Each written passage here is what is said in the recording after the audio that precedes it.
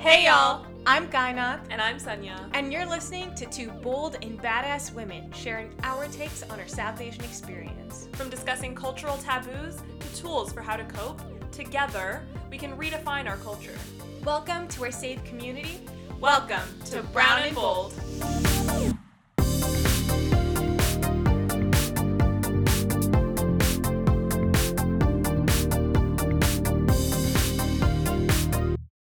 Before we start this episode, we just want to let you know that we do get a little bit serious in here and discuss some relationship abuse and sexual violence. Nothing graphic, but just talk about how those things can happen in relationships. So if that would be worrying for you, just bear that in mind before you continue listening.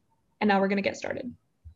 Okay, ladies, how many of you were told that you couldn't look at a man, much less talk to one, until you were in your late teens, maybe your early 20s? So you're 20 years old, halfway through college, and finally you have permission to date.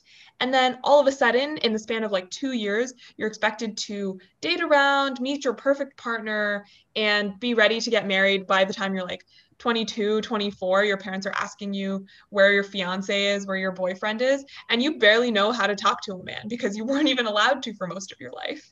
And the really ironic part about that whole situation is that one of the biggest restrictions and causes for basic girls is dating.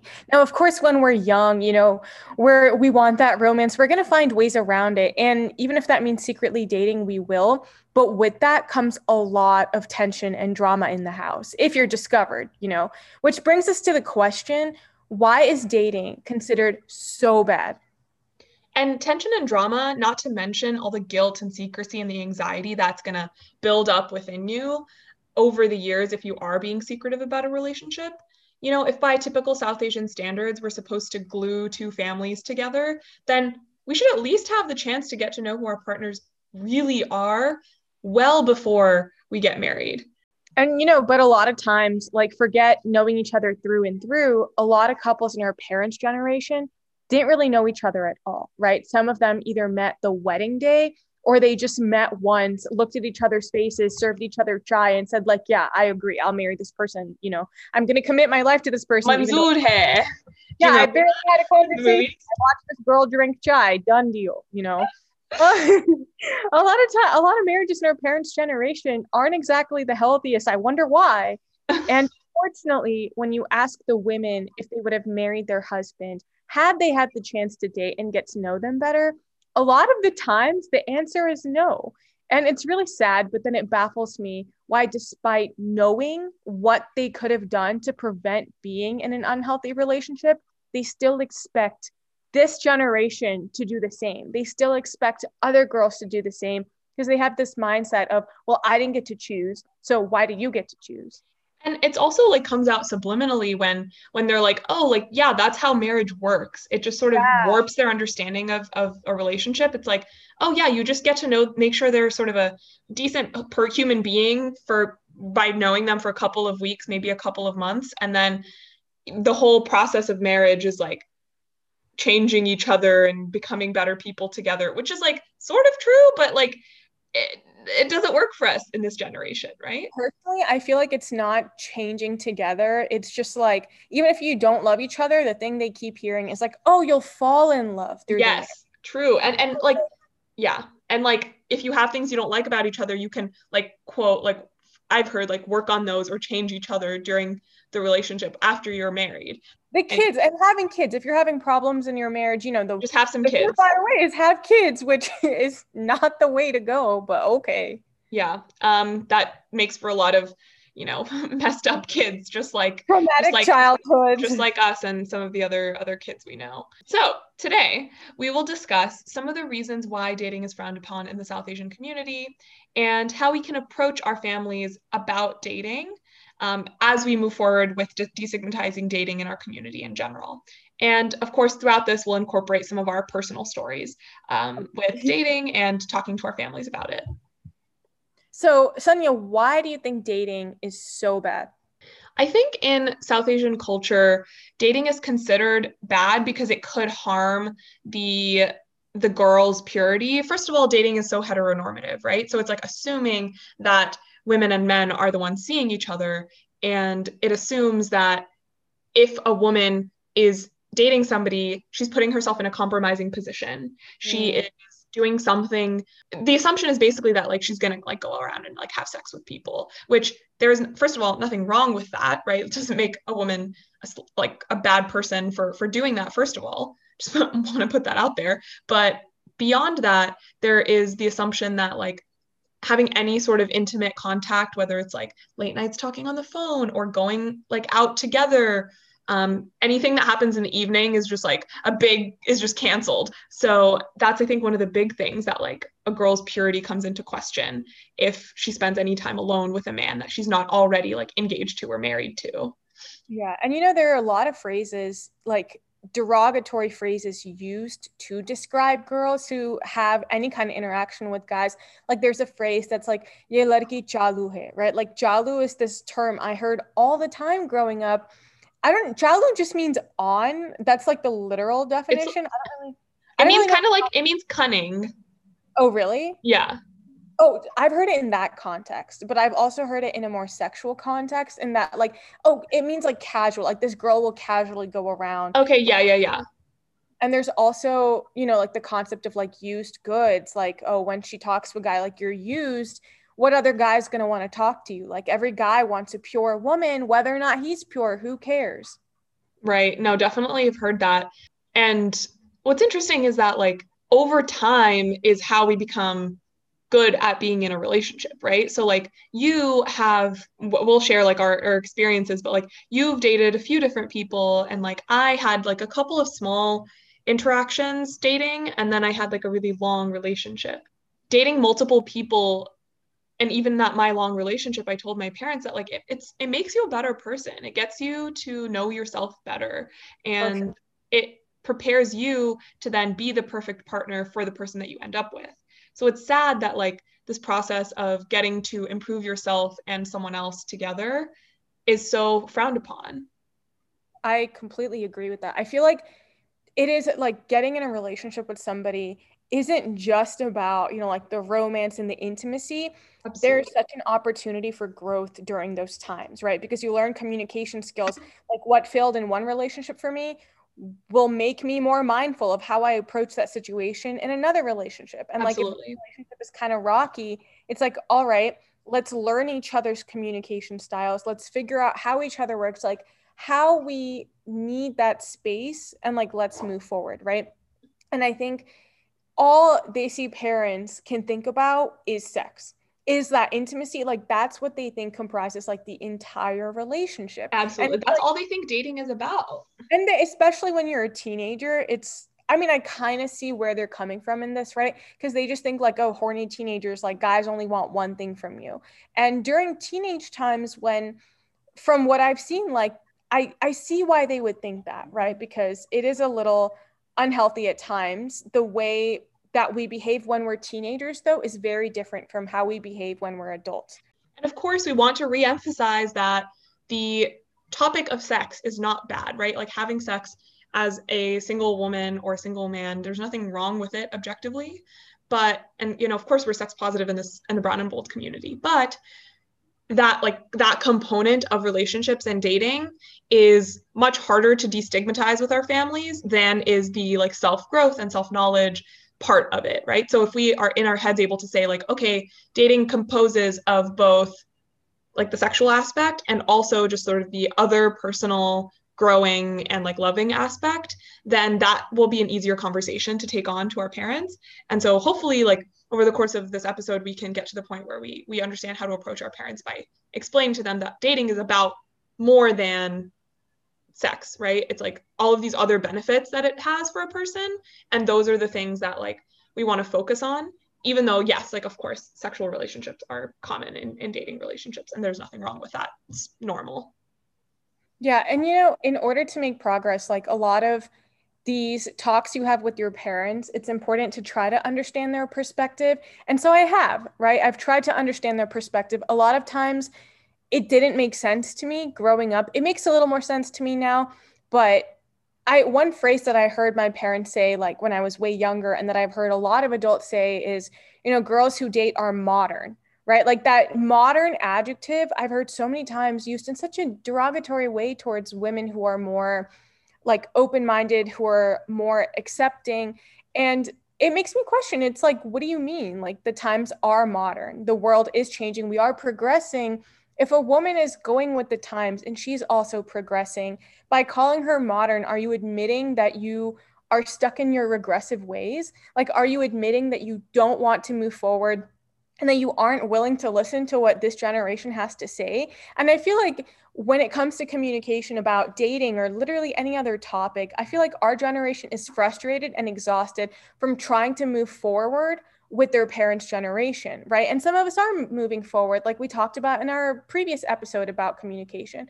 But I think the disheartening part is when this one topic of sex is all they can think of, right? That's all that consumes their mind, and they're not willing to move forward from that. And a lot of times aren't even willing to move forward about the conversation of dating. They're like, nope, this is how it is. This is how it's going to be. And they're like, we know, it's the classic, right? We know better because we've been through this. Like, our dads will be like, yeah, like I'm a man. I know how other men think. And that's the part that really sometimes gets to me, because it's like, it's gross to think about your dad being like, oh yeah, I'm a man. And like, I've had other people tell me this, like uncles and stuff, and be like, oh yeah, I'm a man, so I can tell you that like that's all men want. And I'm like, you're really putting your whole gender, like throwing your whole gender under the bus, because that is not all men want, right? And like men are complex beings and like want to have like relationships that are deep and emotional in other ways than sex, and so do women, and so do like non-binary people. So like, don't throw a whole gender under the bus and say like that's all men want, and therefore like girls, you as like the victim and the bystander in these relationships can't be like caught up in all that, because that both makes all men seem bad and also makes women seem like they have no agency and control in a relationship. Unfortunately, that I think is a lot of what our parents come into the conversation thinking. So maybe like one of the things that would be interesting is like if you're a man, like I'm thinking of my brother in this situation, and if he were to have the dating conversation with my parents, like if they said that to him, he'd be like, bro, no, like this is how I think. I am a man, and therefore me as my brother can like assert what I want and like tell you that a relationship is about more than that. And when I did start dating early in high school, of course it was in secrecy, but I asked my parents at one point, I was like, are you guys old fashioned? Like, would you classify yourselves as that? Or do you think you're regressive? They're like, yes, this is our culture. Our culture is the correct way. And they're stuck in that. My parents are the exact same way. And they're like, we know we're old fashioned, but we're okay with that. And it's like, that's when it's just like, huh? What? You're not even willing to think about this process, this progress, just because you know that you're stuck in your ways and you're not willing at all to change that. That's so frustrating, especially because as we've talked about in previous episodes, Indian culture and Pakistani culture and South Asian culture as a whole is progressing. It is moving forward. Male and female relationships, and like female and female relationships, and all sorts of relationships are becoming more common in like younger folks. And so it's sad that like people who've immigrated here are still thinking like this doesn't happen in our culture anymore. Yeah. Dang, I love where this conversation is going. It's like related to dating, but it's so much deeper than that. I really, really appreciate that. Yay, I'm glad.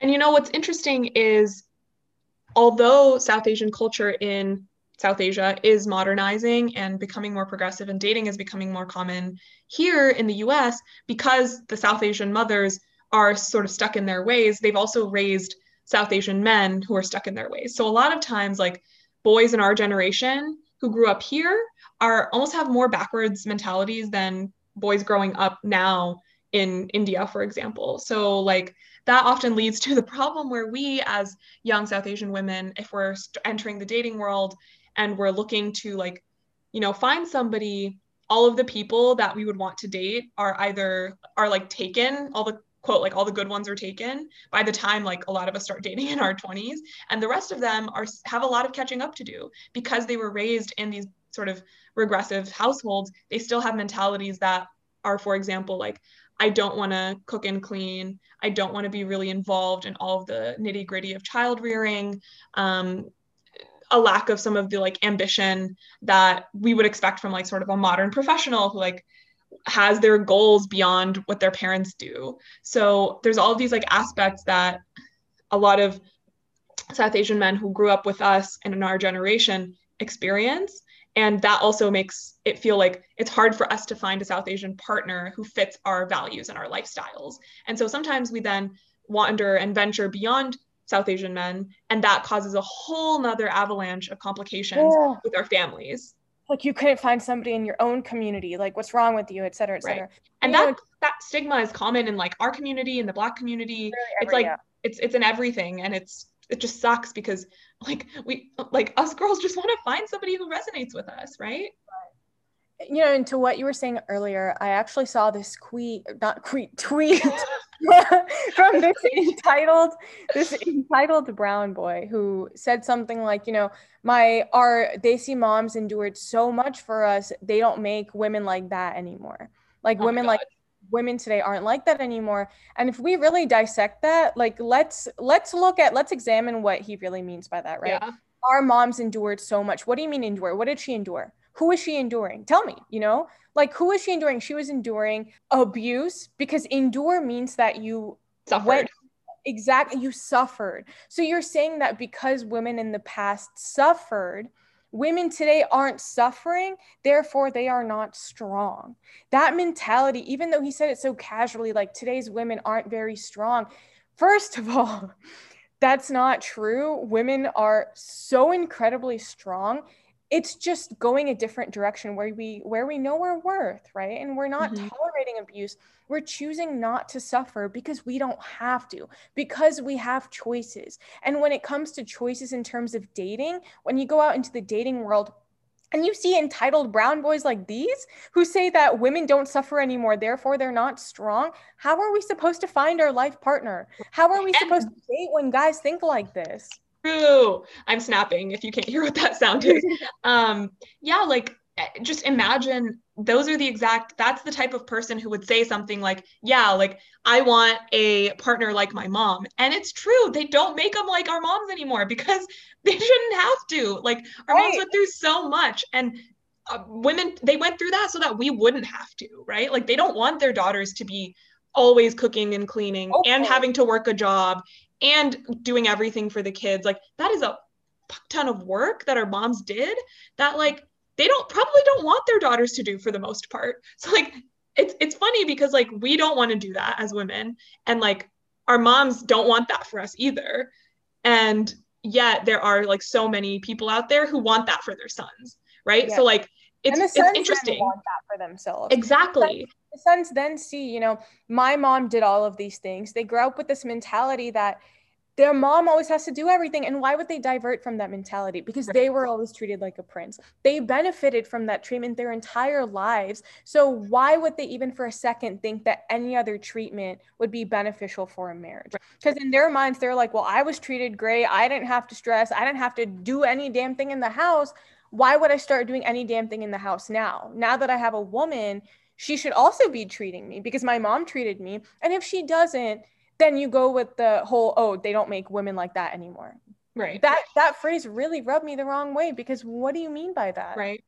And in-laws too then like can play into that, right? Because men like that will probably, they might want their like mothers in the home with their partners. And so it's like that leads to a whole another level of like competition, right? It's like then the mother is like, the mother-in-law also expects the daughter-in-law, the future daughter-in-law, to like do everything for their son. Right. And like, or they're like, you're not taking well enough care of him, which is a whole nother layer of complication and stress.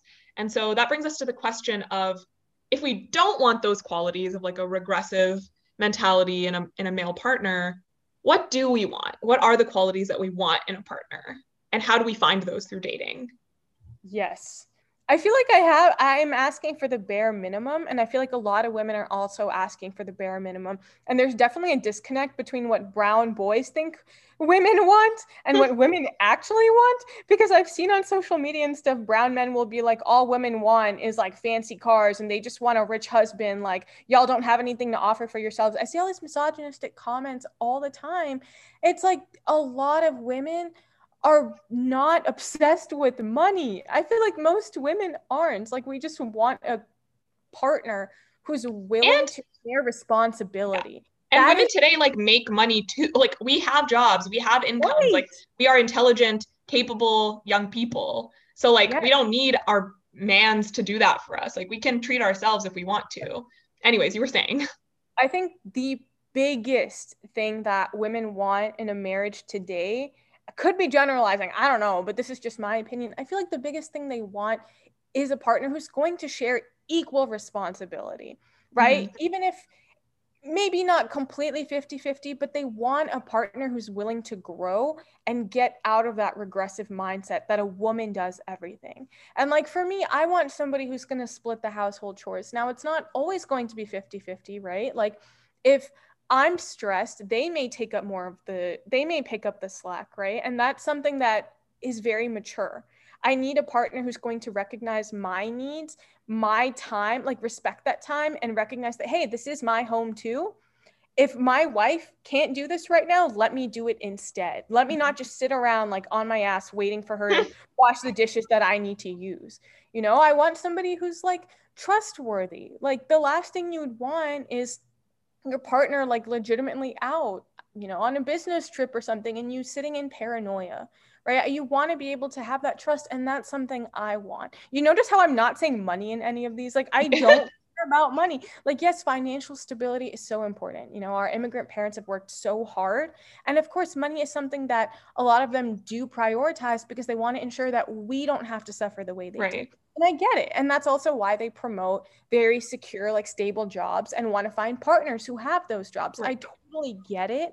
But just because somebody has money does not guarantee that they're going to be a quality person. It does not guarantee that just because this man can provide your daughter with a nice car, that he can provide her with a stable, healthy marriage. Absolutely. Yes. And oftentimes, in my head and in my experience, I've learned that it's often the opposite, right? Because if someone is wealthy, then they often have gotten used to like shirking their responsibilities, right? Like, they may have, if they've really worked for it themselves and they understand the value of money, then like, yeah, like you could find somebody who has that and also is a responsible and equal partner. But a lot of the times, if someone is really wealthy, I can think of several examples of like men in our generation, brown men, who are very wealthy, but they espouse the exact opposite values because of that, right? Like, they grew up getting everything spoon-fed to them. A lot of their wealth comes from like their parents' hard work and not their own, so they don't really have a great work ethic. And then it's a lot of the like sort of backwards views of like having things done for them and not taking responsibility. And so sometimes those things can be like, then they can clash, like wealth and this sense of equality and equal responsibility. But I think your top topics of trustworthiness and sharing equal responsibility, they are exactly what I would say too. And I am sure a lot of other women would agree. And you know what the thing is they're not, it's not asking for a lot. You're just like below the bare minimum. It's so hard to find that. It's so true.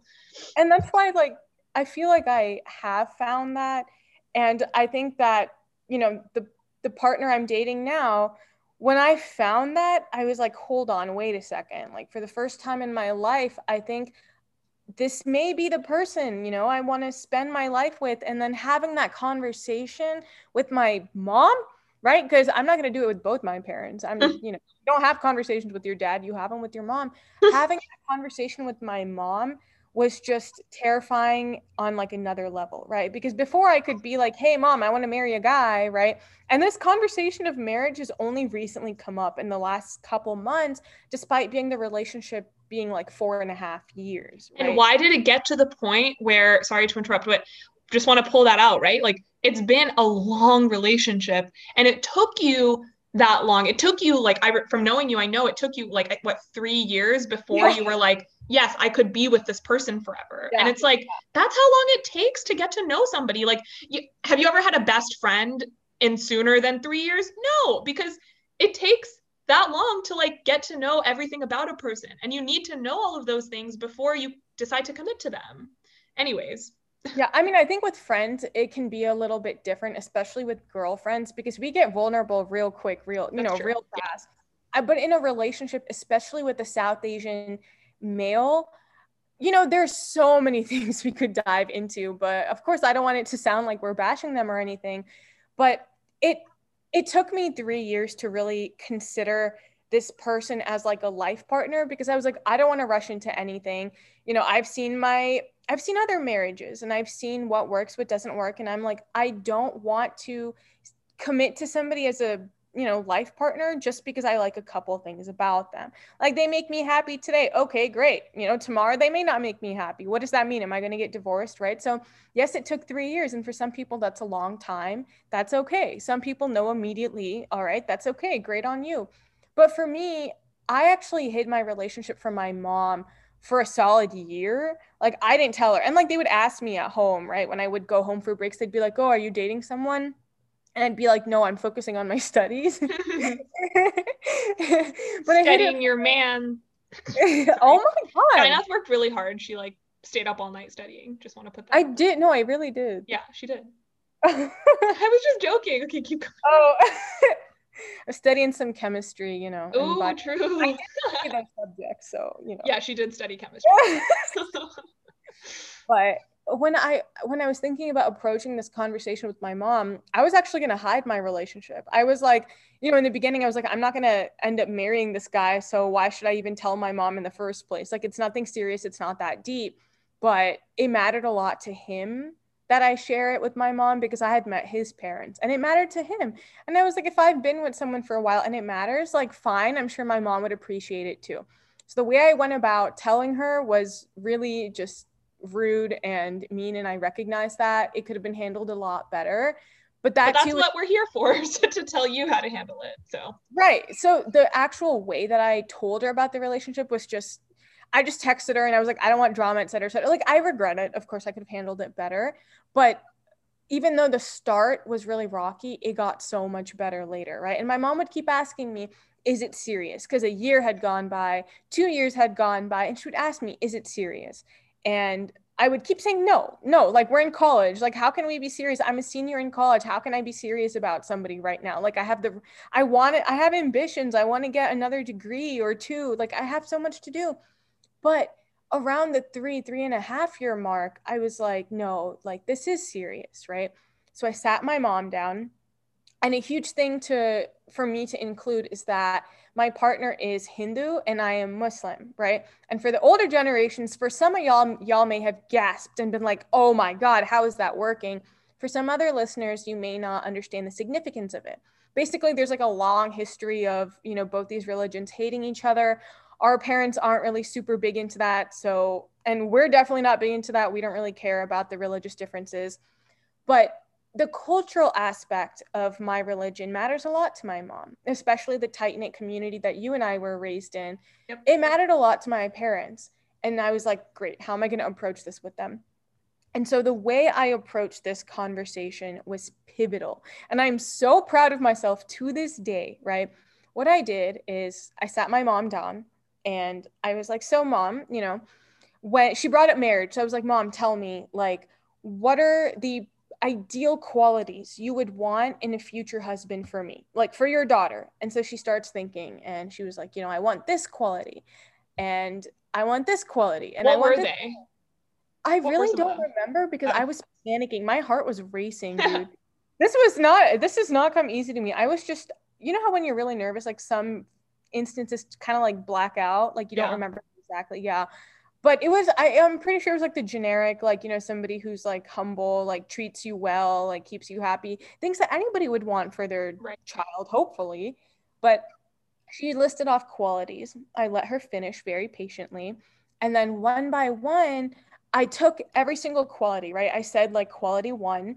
And I said, so, my boyfriend demonstrates this quality, and then gave her some examples of how he did that. I took quality number 2 and then gave examples of how he did that. And I was so patient and so soft-spoken and calm the entire time, right? And I told her, I was like, please hear me out. And it went so well. She was just listening the entire time. There was no like pushback. There wasn't like any shock or anger or anything. And at the end, now this sealed the deal, right? Because my mom's a pretty emotional person. If I can get her to cry, like I know it's a done deal. I'm sorry. I hope she doesn't listen to this. But I was like, Mom, I want you to think about something, all right? If you had gotten to date Dad for a longer period of time, right? If you had truly gotten to date, if you had gotten to date him for 3 years, like I'm currently dating my partner, do you think that you would have gotten into a marriage with him? And, you know, she paused and she's like, I had no time to get to know him. And I was like, of course, like, you don't have to justify it to me. She's like, I wish I had met his family first. I wish I had gotten into conflict with him first and understood how we work before getting into a marriage. And I was like, Mom, exactly. I've been able to experience all of that. I know how we function. Things are great. I gave you examples and this means a lot to me. And she was like, okay. And when she says, okay, like, I don't have to worry about my dad, she'll convince my dad. Yeah, that's how I approached it. But Sonia, I know you have a different story that I think more people would be able to resonate with. So tell me yours. Yeah, so, all right, I approached my family in a similar way to like how you did later on, right? So I didn't have sort of the moment where I was just like, okay, I'm just going to text and like have this approach of being like stubborn. I was very much like, I want my parents to come on this journey with me. And I had a lot of high expectations. They didn't pan out that way.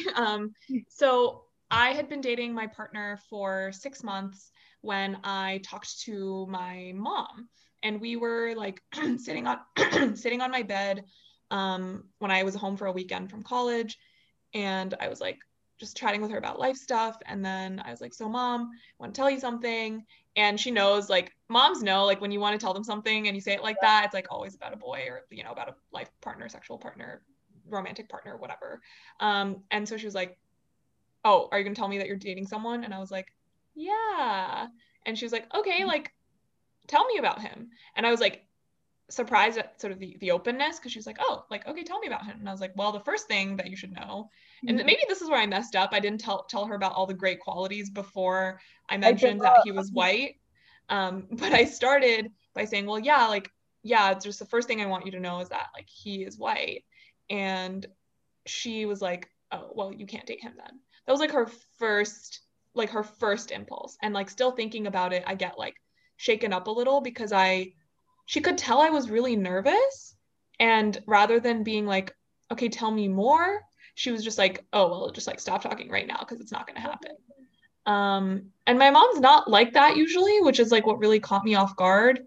I really believed that there was like a chance that she would have like heard me out and like listened and been like, oh yeah, like this person could be like your partner for a long time. Anyways, I talked to her and I told her about some of those things, like some of those qualities of like, Mom, all through my life, we've talked about the qualities that we would want in a life partner for me, and like those things. And at this point, I didn't, of course, know that like I would want this person to be my life partner. I just knew that like he was a really good person and I wanted to continue to date him with my parents' permission to date, right? Because I don't like lying to them and like making things up, and it's just stressful. It's not fun to do that in secrecy. Anyways, so when I started talking to her, she listened and she was very quiet and patient. And I was like, okay, great, I'm getting somewhere. But in the end, she was like, yeah, he sounds like a great guy, but you need to break up with him. And I was like, what do you mean? And I was like, you know what? I want to talk to the whole family about this. I think they'll understand. And she's like, Sonia, they're not going to understand. Thanks. Yeah, I wanted to hold like a family meeting, and I talked to my brother and he was like, yeah, like that's fine. He's a good person. Like whatever. My brother's younger than me, but we all were going to do a family meeting. And so I told my mom and my brother about it ahead of time. And then I wanted to convene this meeting. And my mom was like, I need to tell your dad immediately. And I was like, no, it's my thing to tell him. You can't tell him until I'm ready. And so she really went into this like depressive, like anxious phase where she was like not able to sleep. She was anxious all the time. And my dad started to notice her behavior. It was really weird that this affected her in such a way. Now that I think about it, I'm like, that was kind of manipulative of her, but it was also real because she did experience this like shock and like frustration and stress because she thought that like I had just, I don't know, done something terrible, which just goes to show like how our parents were brought up to think that like the moment you date somebody, especially if they're not BASE, that like you've done something deeply wrong. Okay, I'm talking a lot, but I'm going to fast forward a little. So have this family meeting. My parents intentionally leave my brother out of it. I'm like, oh, well, let's wait for him to get here. And they're like, no, we'll just start. And it really frustrated me because I knew he was the only one who would be on my side. So I was alone facing both my parents and my grandparents. And the 5 of us sat in a room and I started to tell them this. And they were like, oh, they said the same exact thing. We're sure he's a great person, but you can't date him anymore. Why? And they also said like, why did you wait 6 months to tell us? We would have told you to not continue this if you had told us immediately. You broke our trust. They turned it on me. They were like, you broke our trust. Always trust. How could you do this? Don't you trust us? We trusted you. We let you live on campus away from home. And this is what you go and do. Like, you're supposed to be focusing on school, blah, blah, blah, blah, blah. And like, the crazy thing, like when I was dating my partner, my grades went up, right? Like I was able to study better, focus better, get to know myself better. All of these things were going so well. And they just didn't want to hear it. And they were like, they were hung up on the fact that we didn't share a religion and a culture. Honestly, it was like a big wrench in my relationship. Like I continued that relationship for a while after that. And, I told my mom again, like another 6 months later, and she was like, yeah, you still need to end this. And like, I brought it up again with them and talked to my mom and dad about it, and they still hadn't budged. And it was a really painful process. My partner and I broke up and, like sort of took a break, broke up because partially all of the things that my parents had emotionally like done to me, right? Like I felt like maybe they're right. Maybe I do need to explore more. Maybe I do need to like experience other life partners, potential partners before I set on one person. And there's a lot of other reasons also that our relationship sort of has stopped. But I know that's a big part of it because like my family really did a number on my like confidence and my ability to like be in a relationship with like fully with myself. There was so much like shame and guilt in it. I think that like a lot of that hurt my partner, and he was really wonderful about it the whole time. He was really encouraging, but I don't think I like could continue to do that to him and to myself either. Like I think I needed to like grow I don't like to say like grow a pair, but like grow a vagina and like, stand up for myself. And that I think required that relationship to end, and also for me to like learn how to stand up to my parents, which I haven't done yet on that front. I'm so sorry. Yeah, I know I just talked a lot, but hopefully that's like relatable to people. It is.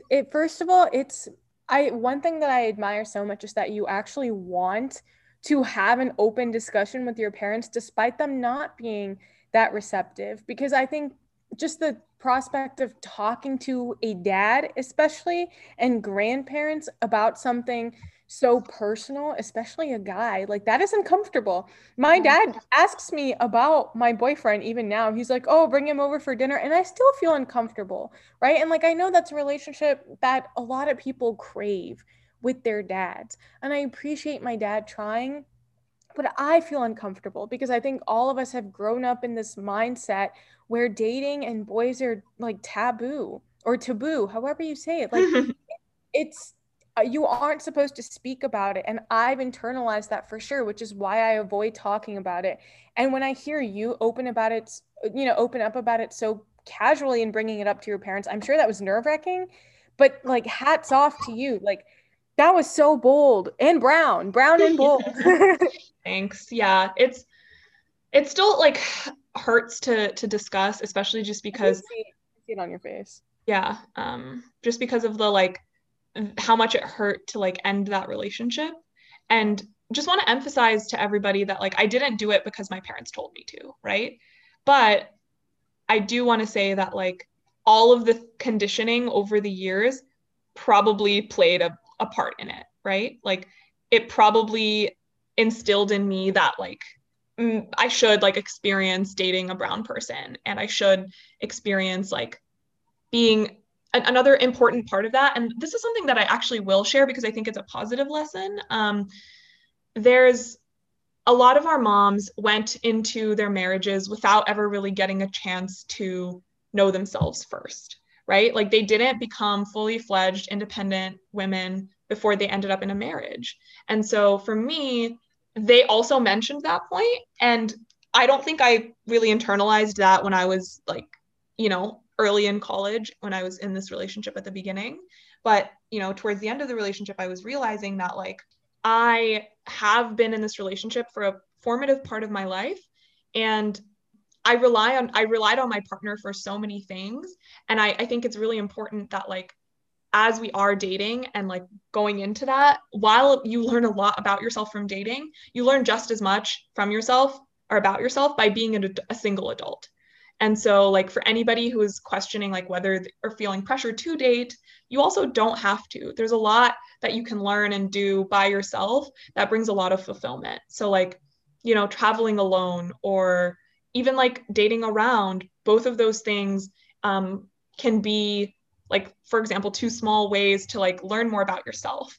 And I think both of those things and like a ton of other things, like going through the grad school process by myself and like a lot of these other things are things that I think I'm happy doing just by myself, because I want to know that I'm like capable enough to handle them on my own. And of course, you're going through them with a partner, and that doesn't make either of us like better or worse than the other, but like there's different ways to approach growth.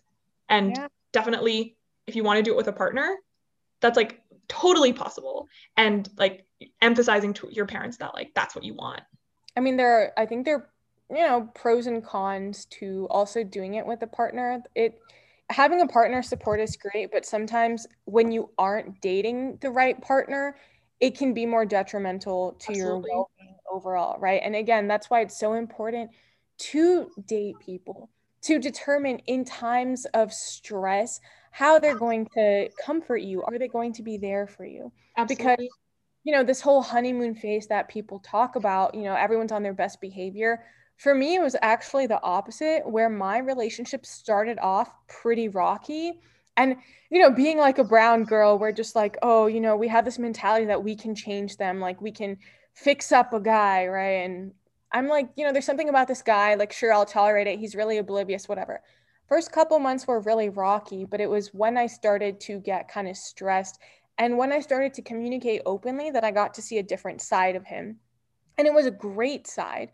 And, you know, it did so well for our relationship, where now it's like 4.5 years later. And like, it may not be a phase, but I feel like we're still in our honeymoon phase, you know, several years later. And it's because we built that strong foundation from the start. And for anybody who is dating, like, please don't get swept away with like maybe romance or like roses, because I certainly didn't get that in the beginning of my relationship, because my partner's love languages were different. And that was something important for me to recognize, right? Don't get swept away with words, because anybody can spew romantic words. Focus on their actions and focus on times when you are most vulnerable and when you need the most support. Because when you are stressed out, is your partner comforting you? Is your partner giving you space if that's what you need? Is your partner thinking about you, or are they thinking about what they need, despite being in a time where they should be thinking about you? That's why I feel like dating is so important, you know? It's so much more than holding hands and like going to the movies. It's so much deeper than that. And I feel like in order to prevent a lot of that like toxicity and that abuse that we've seen in older generation marriages, I feel like they've been doing the same thing thus far and getting the same result. If we don't want toxic and abusive marriages, clearly we're going to have to do something different. Absolutely. And you mentioned like toxic and abusive relationships. And of course, those are not limited to our parents' generation, right? Because we see them all the time in ours as well. Like I know several people who have been through them. And thankfully, like my relationship was incredible. And like the reason that it ended was because I needed to figure out like all of this stuff that I mentioned. And like, but there are relationships that are potentially like there are red flags in them, right? And so you mentioned a really important one that was like, just like using like flattering words and like being really like nice, but then when it comes to like the important stuff, they're not there for you. So like that happens a lot in a lot of people's relationships, and it often happens in younger relationships. But if that's happening, like that's not really abusive. That's more of just like inconsiderate, right? So we can like potentially get better from those. But then there are like forms of those that are manipulative, right? There's a lot of gift giving, and then they expect something in return, right? They expect you to like either do something like physical, or a partner might expect you to like, they might gaslight you and be like, oh, like flip it around. And when you ask like, oh, like you weren't there for me in this moment, they might say like, oh, but I got you all these flowers and this really nice present. Like, of course I'm there for you, right? So that often happens. Yeah. What are some other red flags in relationships that like we would want our listeners to like keep an eye out for themselves and for their friends also? Actually, what you said about the gift giving, let me go something on that. I think a lot of times it's easy to pin red flags on someone else without realizing that sometimes we may also be exhibiting like a red flag without thinking about it, right? So when it comes to like the gift giving, in the beginning of my relationship, it was easy for me to be influenced by everything around me on social media. Like you see these grand gestures of guys like doing all this nice stuff for their girlfriends. And like, I like to be romantic and my partner was not, And so when he did do something, and I feel like a terrible person, but this is where growth comes in, right? Like I reflected on this, when he would try to give me a gift because he thought it was important to me, often in my head, I was comparing it to these grand gestures that I had seen in other relationships, and I wouldn't appreciate what he did for me as much, and I would leave feeling disappointed, right? Which would in turn make him feel disappointed.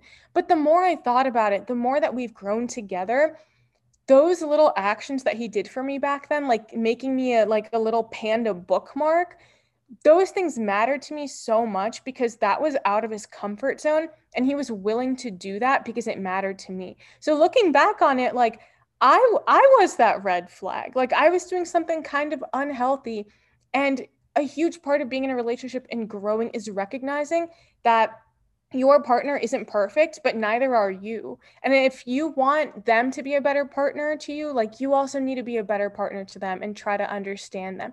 And I feel like love language is really crucial in this. And, if you haven't heard of love languages, they're basically different ways that people express like their affection, or people need affection. And so what are the 5? It's so there's mine in like their order is quality time, self-explanatory, touch, so like hugs and like like physical comfort, acts of care, which is like, or acts of service, when someone does stuff for you when you need it, words of affection, and gift giving. For me, like words of affirmation, I like those letters. I need those letters. Like ever since a young child, I think all of us want validation to an extent, but me a little bit more. Like I want somebody to repeatedly tell me, and like that might be a red flag to somebody, right? Like, why does this girl need so much validation all the time?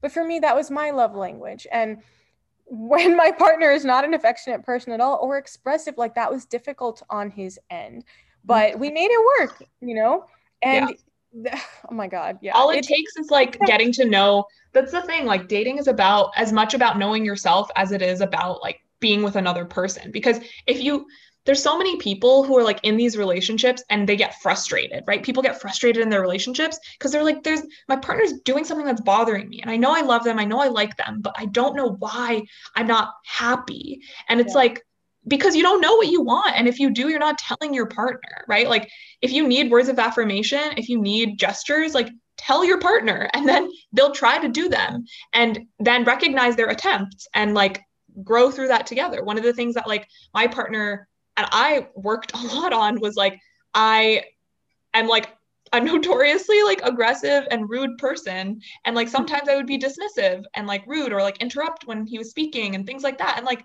those things bothered him. And because he had been in 5 relationships before me, he knew how to tell me that. And that hurt me to hear that I was like rude, but no one else told me. So like no one told me in a loving and affectionate way. and no one like worked with me to get better at those things. So the reason I am today kinder and more affectionate than I was several years ago is because of that. And like, I'm so thankful for that, right? Yeah. And I'm sure Ansh would say the same thing about you. Yeah. I mean, it's both ways, right? Like, he grounds me because sometimes I get up in my feelings too much and in my head a lot, and he tries to rationalize everything. Yeah. Whereas before, he was very distant and like didn't really take into consideration other people's feelings. He was just like he was just oblivious, right? Mm-hmm. And now he's a lot more considerate of other people and of me. Yeah. And I think that's one thing. I mean, this could be a generalization, but I feel like a lot of times guys can be oblivious.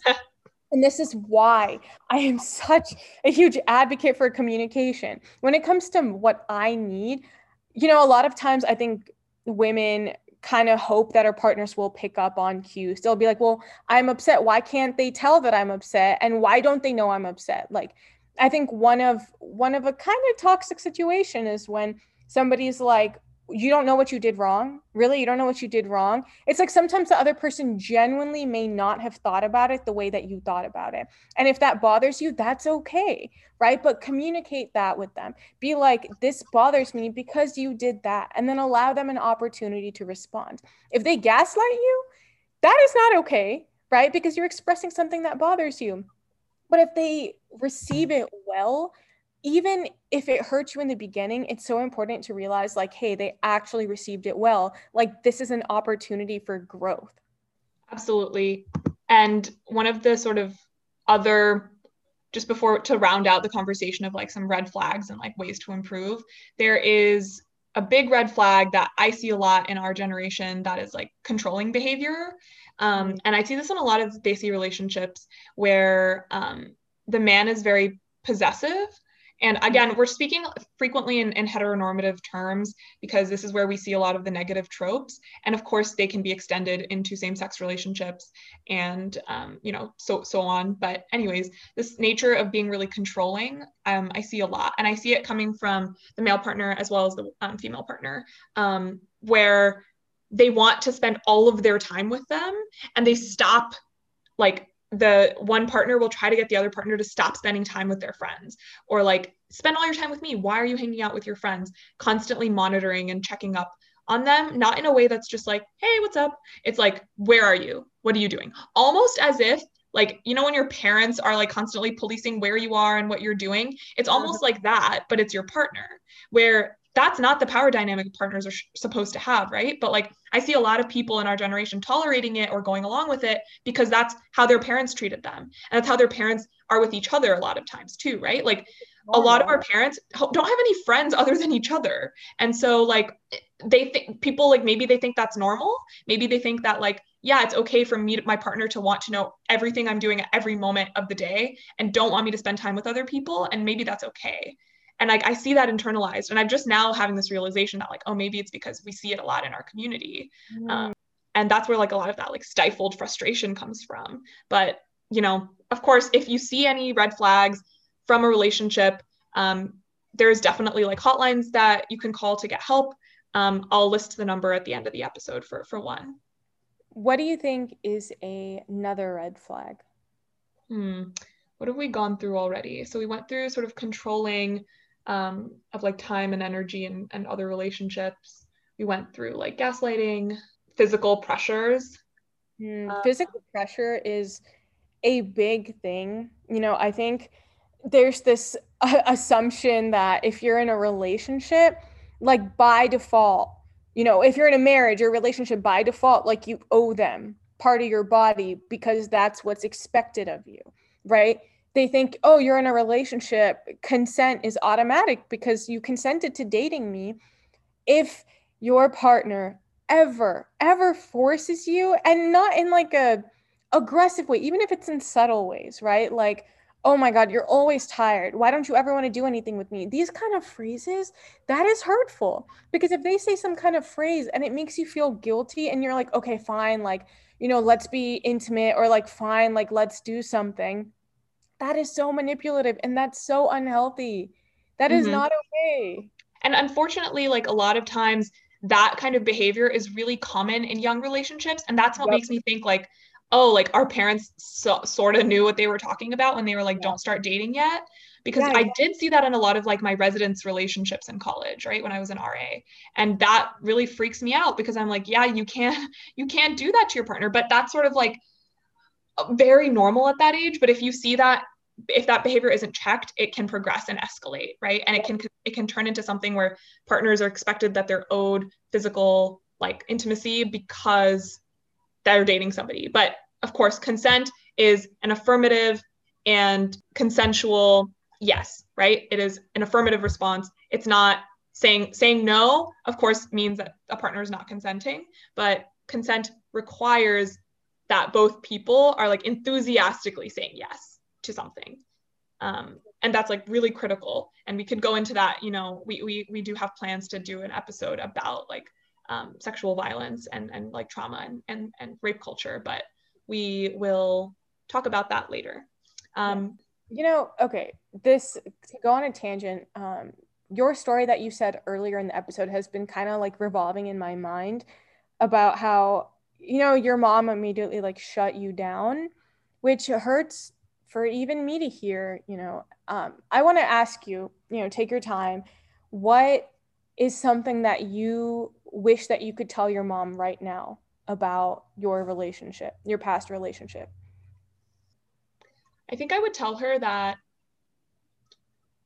if there's any growth or progress or improvement in me in the last, like, you know, several years, whether that's my applying and getting accepted into law school, whether that's me getting a job as a consultant, whether that's me leaving that job and pursuing something that I was happier with in the nonprofit world, like all of those are sort of like physical or tangible material improvements, or whether it's like I mentioned earlier, my lack of aggression, my increased patience, my increased like love for my family, my increased like transparency, and my love for cooking, like all of the good things that have come from me in the past several years are like deeply rooted in my relationship with my partner.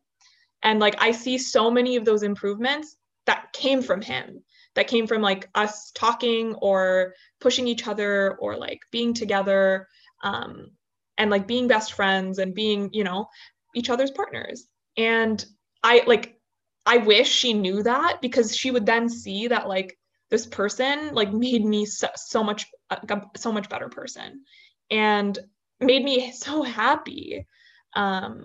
That's like the core of it, but just like all of the ways that I've become a better person, I think like pushing me to grow and like all of those things came from him. And so that's what I would want her to know, and like wish that she knew that how much like the way that they talked about our relationship like hurt and like traumatized my ability, I think, to be healthy in that relationship for longer. And so I have a lot of like more growing to do and more like independence to gain before I think I can be someone else's partner. That's also thanks to my family, unfortunately, but we're working on it. I'm so proud of you. I've seen a lot of affection from you too, like and a lot of patience as well. And I'm really proud of your growth, but also I know you're going to continue to grow even without your partner. And you never know, maybe in the future, maybe you'll find someone who enhances your growth even more. Yeah, maybe. I don't, you know, or maybe it'll be the same partner, who knows, but I just want to continue on that path of like self growth and like self actualization a little bit. Yeah. Proud. Thank you. Love you. Love you too. All right, so we know this episode took a little bit of a like serious and somber turn, but you know, in conclusion, Gainath and I have both been really lucky to be in at least one really healthy and wonderful relationship, and we know that a lot of relationships aren't like that. And so if you are experiencing any of the red flags that we talked about, no matter how old you are, or if you know someone else who's experiencing them, because oftentimes we don't see it for ourselves, we see it for a friend, you can definitely call the domestic violence hotline and the number is 1-800-799-SAFE, and we will post this info on our social media as well. So at the beginning of this episode, we talked about some of the stigmas and misconceptions that the South Asian community has around dating. And we recognize the validity in these concerns because relationships can be abusive, as we've seen in our parents and older generations. But it's important to have good, healthy relationships for self-growth. And some of you may want to bring your families along with you on that journey. And both Sonia and I, we wish nothing but the best for you. Thank you so much, y'all. We're so grateful that you're here, and we really hope that you took something away from this episode. And we'd love to hear your thoughts. Remember to find us on Instagram, and you can email us. Remember, our Instagram is _brownandbold_, and our email is brownandboldpodcast@gmail.com. Thanks for listening. Until next time. Bye.